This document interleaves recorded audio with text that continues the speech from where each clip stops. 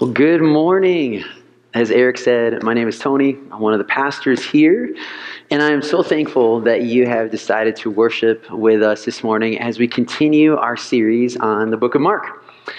Now, we've been in this series for quite a long time. We started way back in January, and we have been going so slow so that we can dive deeply into who Jesus is. We're looking at what Jesus did and how he lived.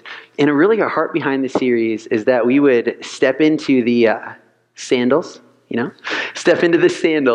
of the disciples as they walked with Jesus, learning about him, discerning who he was, and then also figuring out what it looks like to better follow him.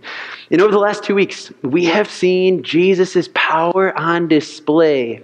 2 weeks ago, we talked about how he healed this little girl who was possessed by a demon with only the words of his mouth. And then last week, we looked at how Jesus transformed this one man's life by healing him and opening up his ears to be able to hear and his tongue to be able to speak. And now this week, we are also going to see the incredible power of Jesus. But interestingly enough, we're also going to see that sometimes seeing doesn't always equal believing. And so that's where we're going this morning. Before we open God's word, would you just pray with me?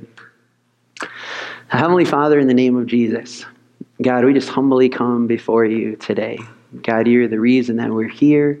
We want to hear from you. We want to learn from your word. And Lord, I pray that you'd open our hearts to receive your truth this morning. God, I also just pray that you would fill me with your spirit right now. Lord, that my words would be yours and that you would speak through me clearly. God, we're just here to glorify you, to learn about you, and then with the hopes of living our lives more like you've called us to. So Father, please have your way today in the name of Jesus. Amen. So we're going to start in Mark chapter 8. We are going to be in verse 1. And as you're finding your way there, just want to give you a little context to where we're at. So Jesus is still on his trip abroad. He is still outside of Israel, and he is in an area called the Decapolis, which means 10 cities. And he is outside of Israel, so he is in a Gentile community. And if you remember, Gentiles, they were not Jewish. They didn't worship the Lord. They didn't follow his customs. So that is where Jesus is. And he's actually still in the same area where he performed the miracle we looked at last week, where he gave hearing to the deaf man. So after Jesus does that miracle, his popularity just grows and grows. And now there are thousands of people who are following Jesus to hear what he has to say, and probably also to see an incredible miracle. And so that sets us up to where we are. Mark chapter 8, verse 1, and I'm actually going to read quite a few verses here at the beginning. Says this: "In those days, when again a great crowd had gathered, and they had nothing to eat, he called his disciples to him and said to them, 'I have compassion on the crowd, because they have been with me now 3 days and have nothing to eat. And if I send them away hungry to their homes, they will faint on the way. And some of them have come from far away.' And his disciples answered him, 'How can one feed these people with bread here in this desolate place?' And he asked them, 'How many loaves do you have?' They said, 7. And he directed the crowd to sit down on the ground. And he took the 7 loaves, and having given thanks, he broke them and gave them to his disciples to set before the people. And they set them before the crowd. And they had a few small fish. And having blessed them, he said that these also should be set before them. And they ate and were satisfied. And they took up the broken pieces left over, 7 baskets full. And there were about 4,000 people. And he sent them away." So let's just stop there for 1 second. If you've been walking through this series with us, you may be thinking, didn't we already hear about where Jesus fed thousands of people with bread and fish? The answer is yes, you have. Anthony actually preached about this a few weeks ago, but this is actually the second time where Jesus does a miraculous feeding. Like, did you know that? He actually does this miracle twice, which is incredible. Now, in the two accounts, the feeding of the 5,000 and then in here, the feeding of the 4,000, there are so many different similarities in the passages. We see that there's compassion in Jesus' heart for the people. He uses the same things. He's got bread and fish. Thousands of people are fed, and there's lots left over in baskets. But there also are some differences. So let's check this out. So the feeding of the 5,000 is in Mark chapter 6. So what Scripture says is there are 5,000 men plus women and children, meaning that there could have been possibly 10,000 to 15,000 people. Today we're looking at 4,000 people being fed. In Mark 6, it's largely a Jewish audience because he is in Israel, but today he is outside of Israel, so it's largely a Gentile audience, people that didn't know or worship the Lord. Back in Mark 6, 5 loaves and 2 fish. Today, 7 loaves and a few small fish. Back in Mark 6, 12 baskets left over. Today, 7 baskets left over. And I give you all of this information because it's going to be really pertinent to what we're going to talk about at the end. So really, I'm setting up where we are going to go. Now, let's just think about this miracle for a moment. The disciples got to watch before their very eyes Jesus feed thousands of people with just a few loaves and a few fish.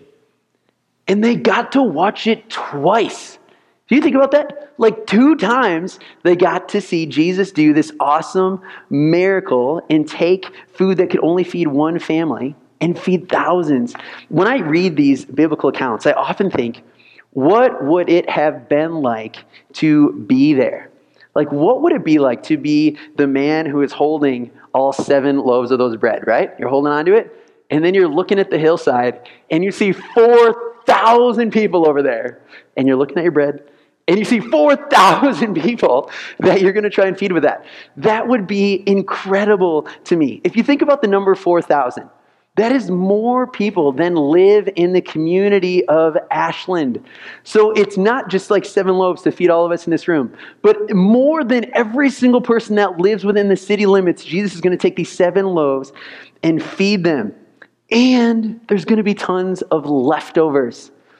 I don't know how the meals are at your house, but in my house, when we have big family stuff, we got lots of leftovers. But our leftovers, we can usually just shove them in the fridge. You know, that's what we have left. Or maybe one family takes them. But in this miracle, I want us to understand how many actual leftovers were there. So sometimes when we think about baskets, we think of like, you know, small like offering baskets or lunch pails. But that is not at all what this word refers to. Because in the Greek language, the word that's used here actually describes like a hamper or like a big laundry basket. It's actually the same word that's used to describe what the Apostle Paul goes in as he is led out of a window. So these baskets were big enough to hold a man. So you think that now they've got leftovers, they've got 7 baskets that are just full of food. This would have been awesome to see. And for me, I imagine that witnessing that kind of miracle once would have been incredible. But getting to see it twice would be something I believe that would forever change me and the way I trust Jesus if I got to see that. Because sometimes I feel like if I could have only been there and saw that, or if I could only see something like that today, then I would never worry about anything else. Like I would trust Jesus fully and forever. I don't know if you've ever felt like that, but when I read this, I'm like, man, if I could see that, I would believe forever, never worry about a thing. But that's why it always amazes me to read about the people that actually saw these things with their eyes, but yet still did not believe. And we are about to hear from one of those groups. So look at verse 10. After he feeds them, in verse 10, and immediately he got into the boat with his disciples and went to the district of Dalmanutha. Now what that is, that's just another place on the other side of the Sea of Galilee. So now he's leaving the Gentile area and he's going back to Israel. Verse 11, the Pharisees came and began to argue with him, seeking from him a sign from heaven to test him. So, he gets off the boat, and here come the Pharisees. Now, these are the religious leaders, the religious elite, and they are not a great welcoming party for Jesus. If you remember, the last time that Jesus was with these guys, they had a pretty heated conversation. He called them hypocrites to their faces. He explained that these were the guys that were supposed to know all about God and help others follow him. But what he says is that they know nothing about God. They're not following him, and their hearts are hard, and their hearts are not with the Lord. So he calls them out for anyone around there to hear. And it seems like these guys didn't really get over that conversation yet because they're still ticked, right? And the first thing they do is they argue with Jesus. This is not like a light conversation. They are arguing with him. And what do they want? Verse 11 says that they are seeking a sign to test him. Now, what we need to realize up to this point is that the Pharisees, they'd not only heard of what Jesus had done, but they had actually witnessed it with their own eyes. In Mark chapter 3, the Pharisees are there and they witness Jesus healing this man with a shriveled hand. They were probably most likely there also when Jesus healed lots of other people and when Jesus cast out demons. Some commentaries believe that they were even there when Jesus did the first feeding of the 5,000. And so it's not that they haven't seen Jesus' power. They have. But they want another sign, and they're really looking for something that would prove without a shadow of a doubt who Jesus was. Now, a biblical scholar named Warren Wiersbe clarifies what they were really looking for. He says, they did not want an earthly miracle, such as the healing of a sick person. They wanted him to do something spectacular, like bring fire from heaven. That would prove he was indeed from God. What they were really doing, as Scripture says, they were testing Jesus. And so if your Bible's open, look back at Mark 8, verse 11, and really underline or highlight that word test, because it's really important to understand what the Pharisees were doing. The Greek form of that word there carries with it a negative connotation. So as it's used here, it means to like test one maliciously, that there was this negative aspect to what they were doing. The Pharisees, they were demanding a sign to prove Jesus was who he says he was. But this is important. It was coming from hard hearts that were already bent on unbelief. Because I actually don't think they wanted Jesus to do a sign. They wanted to watch him fail. Like if you remember, these guys are mad. They're upset with Jesus. In Mark chapter 3, they actually attributed his power to Satan, to like evil, to demonic activity. And so they do not believe him at all. And they wanted him to fail their test, to be revealed as a fake so that people would stop following him. And these guys are so upset. I mean, as you read more of the Gospel of Mark, you see that these guys are just dead set on getting rid of Jesus. They even come up with this plan for his demise. So Jesus knows all of this, and he will not oblige their request. Look at Jesus' response in verse 12. And he sighed deeply in his spirit and said, "Why does this generation seek a sign? Truly, I say to you, no sign will be given to this generation." Now, first off, we see again that Mark specifically points out the detail that Jesus sighed. If you're with us last week, we talked about how Jesus also sighed right before he healed the deaf man. And that was like a sigh of compassion. When Jesus sighs here, it speaks more to Jesus' grief over the constant unbelief of the Pharisees. Those guys who are supposed to be the ones to help others see and follow God. But yet, these guys, they can't recognize the Son of God when he is right before their faces. And so he says, no sign will be given to you.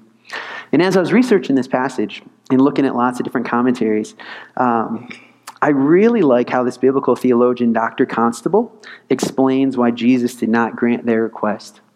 He says, he refused to give the type of sign that they requested because the evidence that he had presented, like all the other miracles, was more than adequate to convince an open-minded person. He had given plenty of miracles to bolster faith. He would not give a sign to those bent on disbelieving. See, Jesus, if you've been walking us through the Gospel of Mark, he has done so many miracles, so many healings. I mean, he's walked on water. He's fed thousands. He spoke to the weather and the weather obeyed. Jesus has done so many miracles. And what Dr. Constable is saying is that for a person who has like a humble heart, an open heart, a person that's really seeking God, they would be able to recognize who Jesus was. But the Pharisees were set on unbelief. So Jesus leaves these guys and gets right back in the boat. Verse 13. And he left them, got into the boat again, and went to the other side. Now, they had forgotten to bring bread, and they had only one loaf with them in the boat. It's like, shoot. We got a problem, Someone forgot to pack lunch. And the disciples, they're sitting there, they're doing some quick math. Okay, we got one loaf. It's got to feed Jesus and 12 hungry young men. And they're thinking, this is never going to work out. The math does not add up. But Jesus, he knows what's going on. He understands every situation. And look how he speaks to them in verse 15. And he cautioned them, saying, watch out, beware of the leaven of the Pharisees and the leaven of Herod. And they began discussing with one another the fact that they had no bread. Doesn't that sound a little bit funny to anyone else? Isn't that an odd response? Jesus is like, watch out, beware. And they're like, oh man, we got no bread. It's interesting to me, but it also makes me realize how real these people are, because the disciples, they are so focused on the whole bread ordeal, they completely miss the fact that Jesus is warning them. They hear Jesus say leaven, or some of your translations say yeast, and I think that's all they hear, and they're like, yep, he knows about the bread. We got to figure out the bread situation. And they go down the bread trail. It seems they completely missed the whole warning. Obviously, Jesus is not worried about lunch. He sees that there is a much bigger problem going on that the disciples are oblivious to. So, look back again at verse 15. Jesus cautioned them, and he says, watch out, beware. These are not words to miss. They should cause alarm. We've all seen a sign like this, right?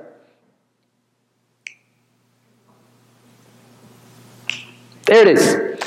Warning, beware of dog. We've all seen a sign like this, right?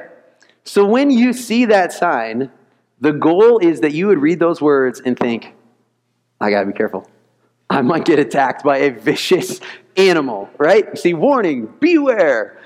That's why Jesus used those words, because there is a huge, dangerous issue that is going on that he wanted the disciples to get, but they were not understanding it. Those words should cause some fear, some caution in the heart, and that's why Jesus used them.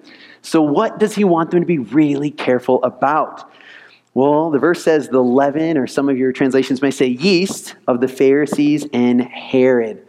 So what exactly is he talking about there? Again, as I was doing some research, I really like this quote from biblical scholar Abraham Kuruvilla. And he says this: the yeast of the Pharisees and of Herod refers to a denial of the truth. It's key there. It refers to a denial of the truth and a hardened unbelief in Jesus, reflected in the Pharisees' response to him. And sadly, the disciples are devouring that yeast as they display their own lack or discernment of Jesus' person. So what this does is it helps us understand. Kuruvilla helps us see that it's the unbelief, it's the doubt, it's the false teaching that the Pharisees have about who Jesus is. They didn't believe. They were teaching false things about him. They were teaching false things about what it is to know God. And he is saying that this false teaching, this unbelief, this hardening of the heart is like poison to the soul. Okay? So think about it like this. Like yeast that's in a batch of dough works through the whole entire batch of dough and it changes it. What Jesus is saying here is that if you allow this hard-heartedness, this denial of who Jesus is to seep into your heart, it will drastically impact your soul. It will drastically impact your relationship with him. And it also seems like the disciples have just swallowed some of that yeast in the previous interaction that they had with the Pharisees. Why do we think this?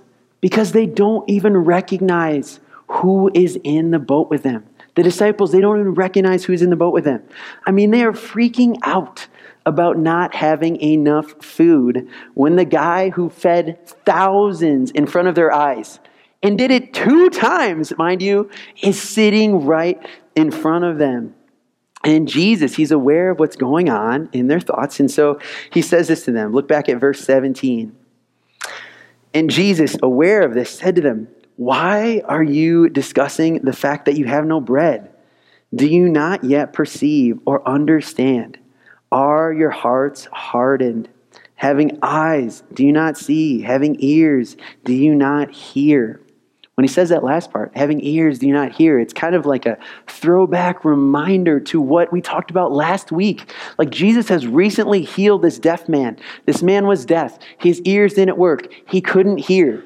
But he is saying, you guys, your ears work. You can hear. Your eyes work. You can see. You've been with me this whole time. You've seen everything that I've done.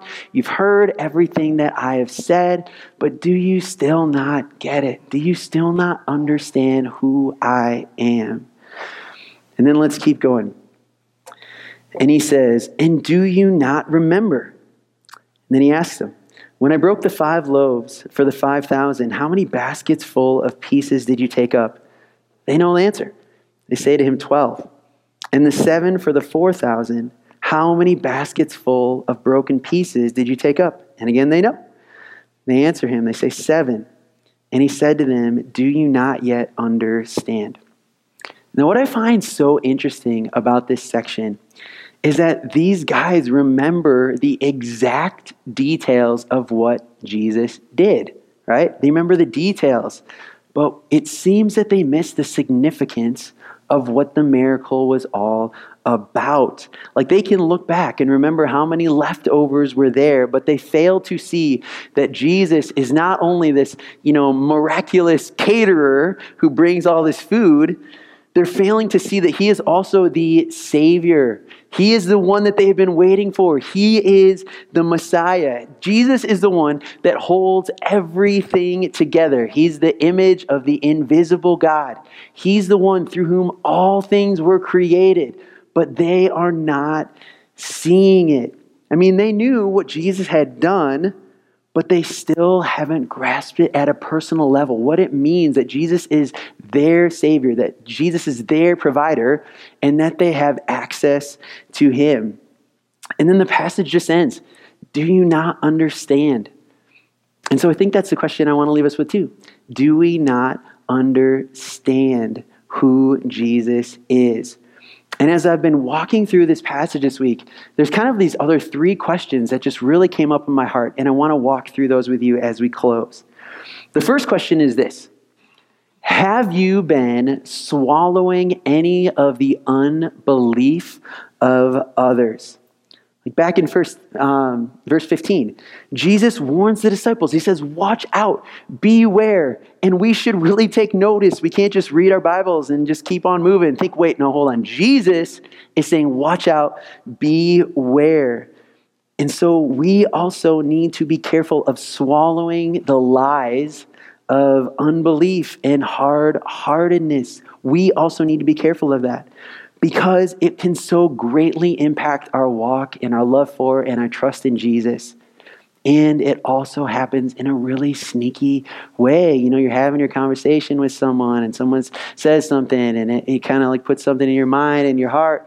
And then once we kind of let that like that poison of unbelief, hard-heartedness, false teaching get into our hearts, then it's like immediately we start to question, okay, will God actually ever do anything?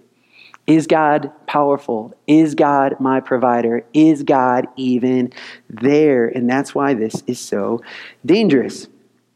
Now, what I find interesting is that if the disciples, they spent all day with Jesus and they were still susceptible to this, how much more are you and you and you and you and me and every single person in this room so susceptible to this? We definitely are.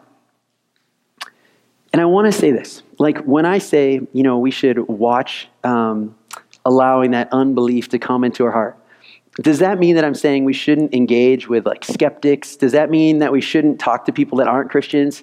Like, absolutely not. We are called to share our faith, to share the gospel, to engage with people who don't know Jesus. But if we are doing that, and especially if we're in an atmosphere that happens all the time, we as followers of Christ need to be also praying and connecting our heart with Jesus, asking him to open up our eyes and diving into his word so that we could receive the truth of it.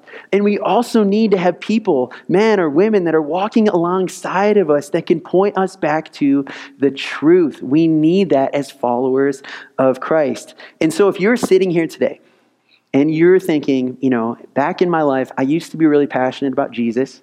I used to fully trust him, but now you're sitting here and you're like, I just don't feel like that anymore. There could be lots of reasons for that.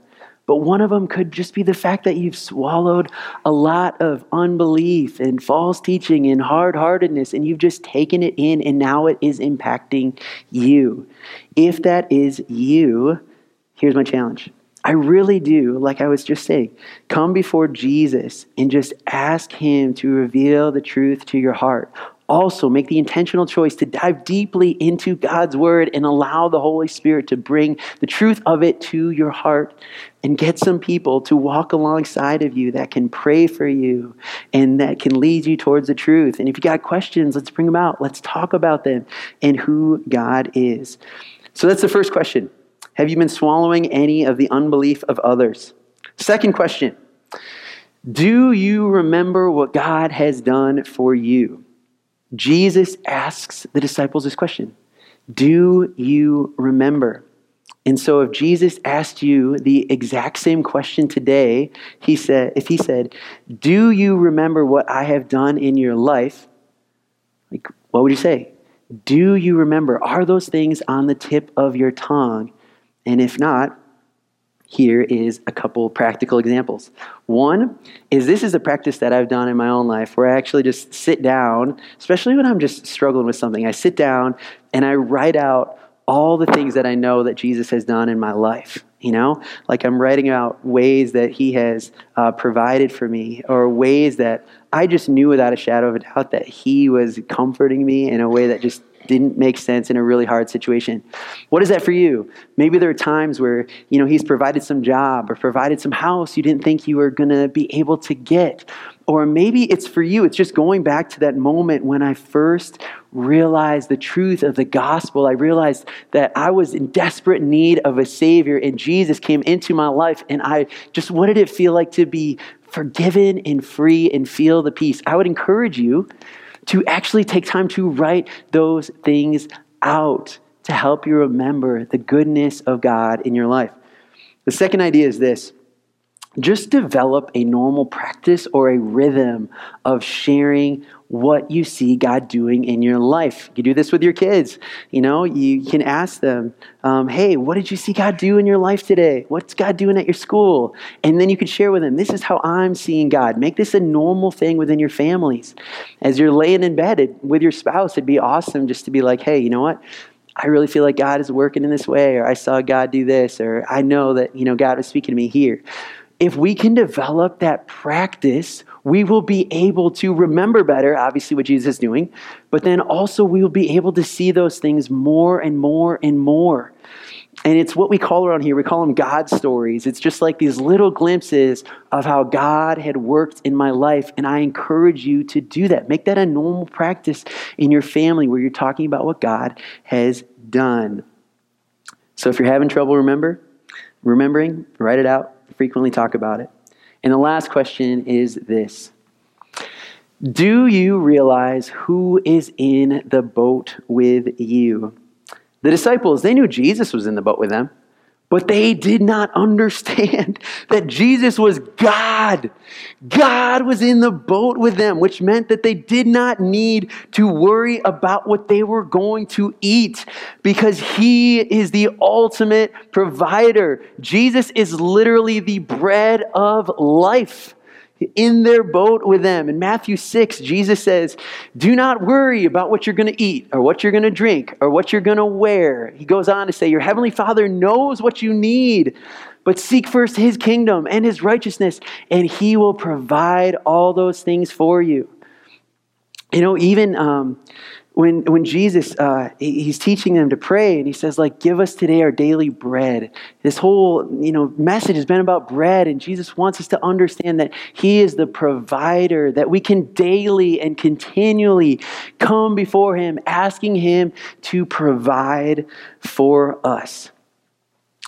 And I think one thing is that sometimes we just forget, like we know Jesus is there, but we don't often at a heart level, mind level, think, wait a minute, the one that is with me can do absolutely everything, and he is there. This whole idea really hit home for me last week. I have a friend who recently decided to take a second job working nights at a store in Omaha to pay off debt faster. And sometimes, maybe that is what God is leading people to do, but it was not what God was leading this guy to do. Because after a couple of weeks, he was just completely tired. He was missing out on time with his family. He wasn't connecting super well with them. It was just like his health wasn't great. He was just falling apart. And he got to the point where he just had to quit, even after a few weeks. And when I was talking with him, what he said to me really stuck out. He was saying, I had to quit because I realized I basically forgot about God.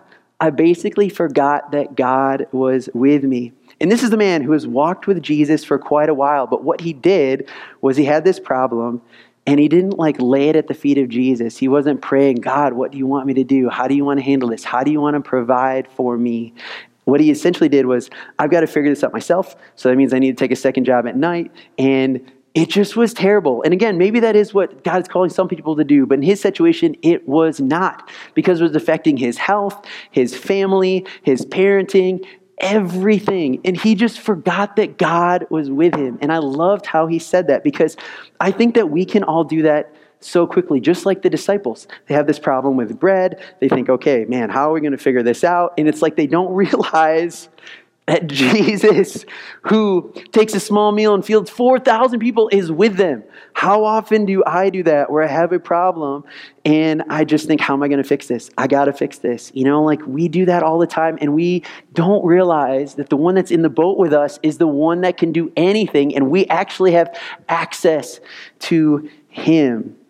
Church, let's not forget, if we've accepted Christ as our Lord and Savior, God is with us in the boat. We have access to the one for whom nothing is impossible. I love that. That's who he is. And so, church, just wrapping up, let's really be wise about the unbelief or the hard-heartedness or the false teaching that we just let come in and just sit within our hearts. Let's be really wise about that. And if you're in that kind of environment, go for it, engage with them, listen to the Holy Spirit, but yet also come back in prayer. Be back with Jesus. Be in his word. Have other people walking with you. And then also let's remember what God has done, actually thinking about the goodness of him, and then realizing that the one that is taking every single step with us, every single breath with us, is the one that created all things and can do all things. What we're going to do to end our service this morning is we're going to take communion. And communion is such an awesome, tangible example and reminder of who Jesus is and what he did. Because when Jesus died upon the cross and rose again, he provided for us in a way that we could never, do. He died upon the cross. He paid for all of our sin, that if we would trust in him, we'd be forgiven and free. And so as you come up, you think about the bread, think about his body broken for you. As you take the juice, think about his blood spilled for you and the way that he provided for you to be in a right relationship with the Lord, to be forgiven, all shame gone, and ensuring that you'll be one day in eternity with him. So as we sing this song, I just encourage you to please come up. Let's pray. Heavenly Father, in the name of Jesus, God, I thank you for your word. God, I thank you for just the ability to slow down, think about it, take it to heart. God, I pray for people today, if there are people that are sitting in this room that just know, I used to be passionate about Jesus, but I'm not so much anymore. God, if there's people that have just kind of swallowed all the lies or the unbelief, I just pray that you would really heal their heart this week, open their eyes to be able to see the truth, be able to know you. And Father, I pray for us as the church. I pray that we would live in remembrance of the goodness of you and how you have been faithful. God, I feel like there's so many things in this world that want to come up against us to, push us away from you, help us to forget what you have done. But God, even this week, I pray that you'd remind us individually about what you've done and who you are. And then, Lord, I just think it would be amazing if we lived in the reality that the one that is with us every single day is the one that can do anything and loves us completely and will always be with us every step on this earth and through all eternity. And I just pray that you'd raise up faith within us to believe that that is who you are. You can do anything and that we can trust you. So God, you're good. We worship you in Jesus' name. Amen.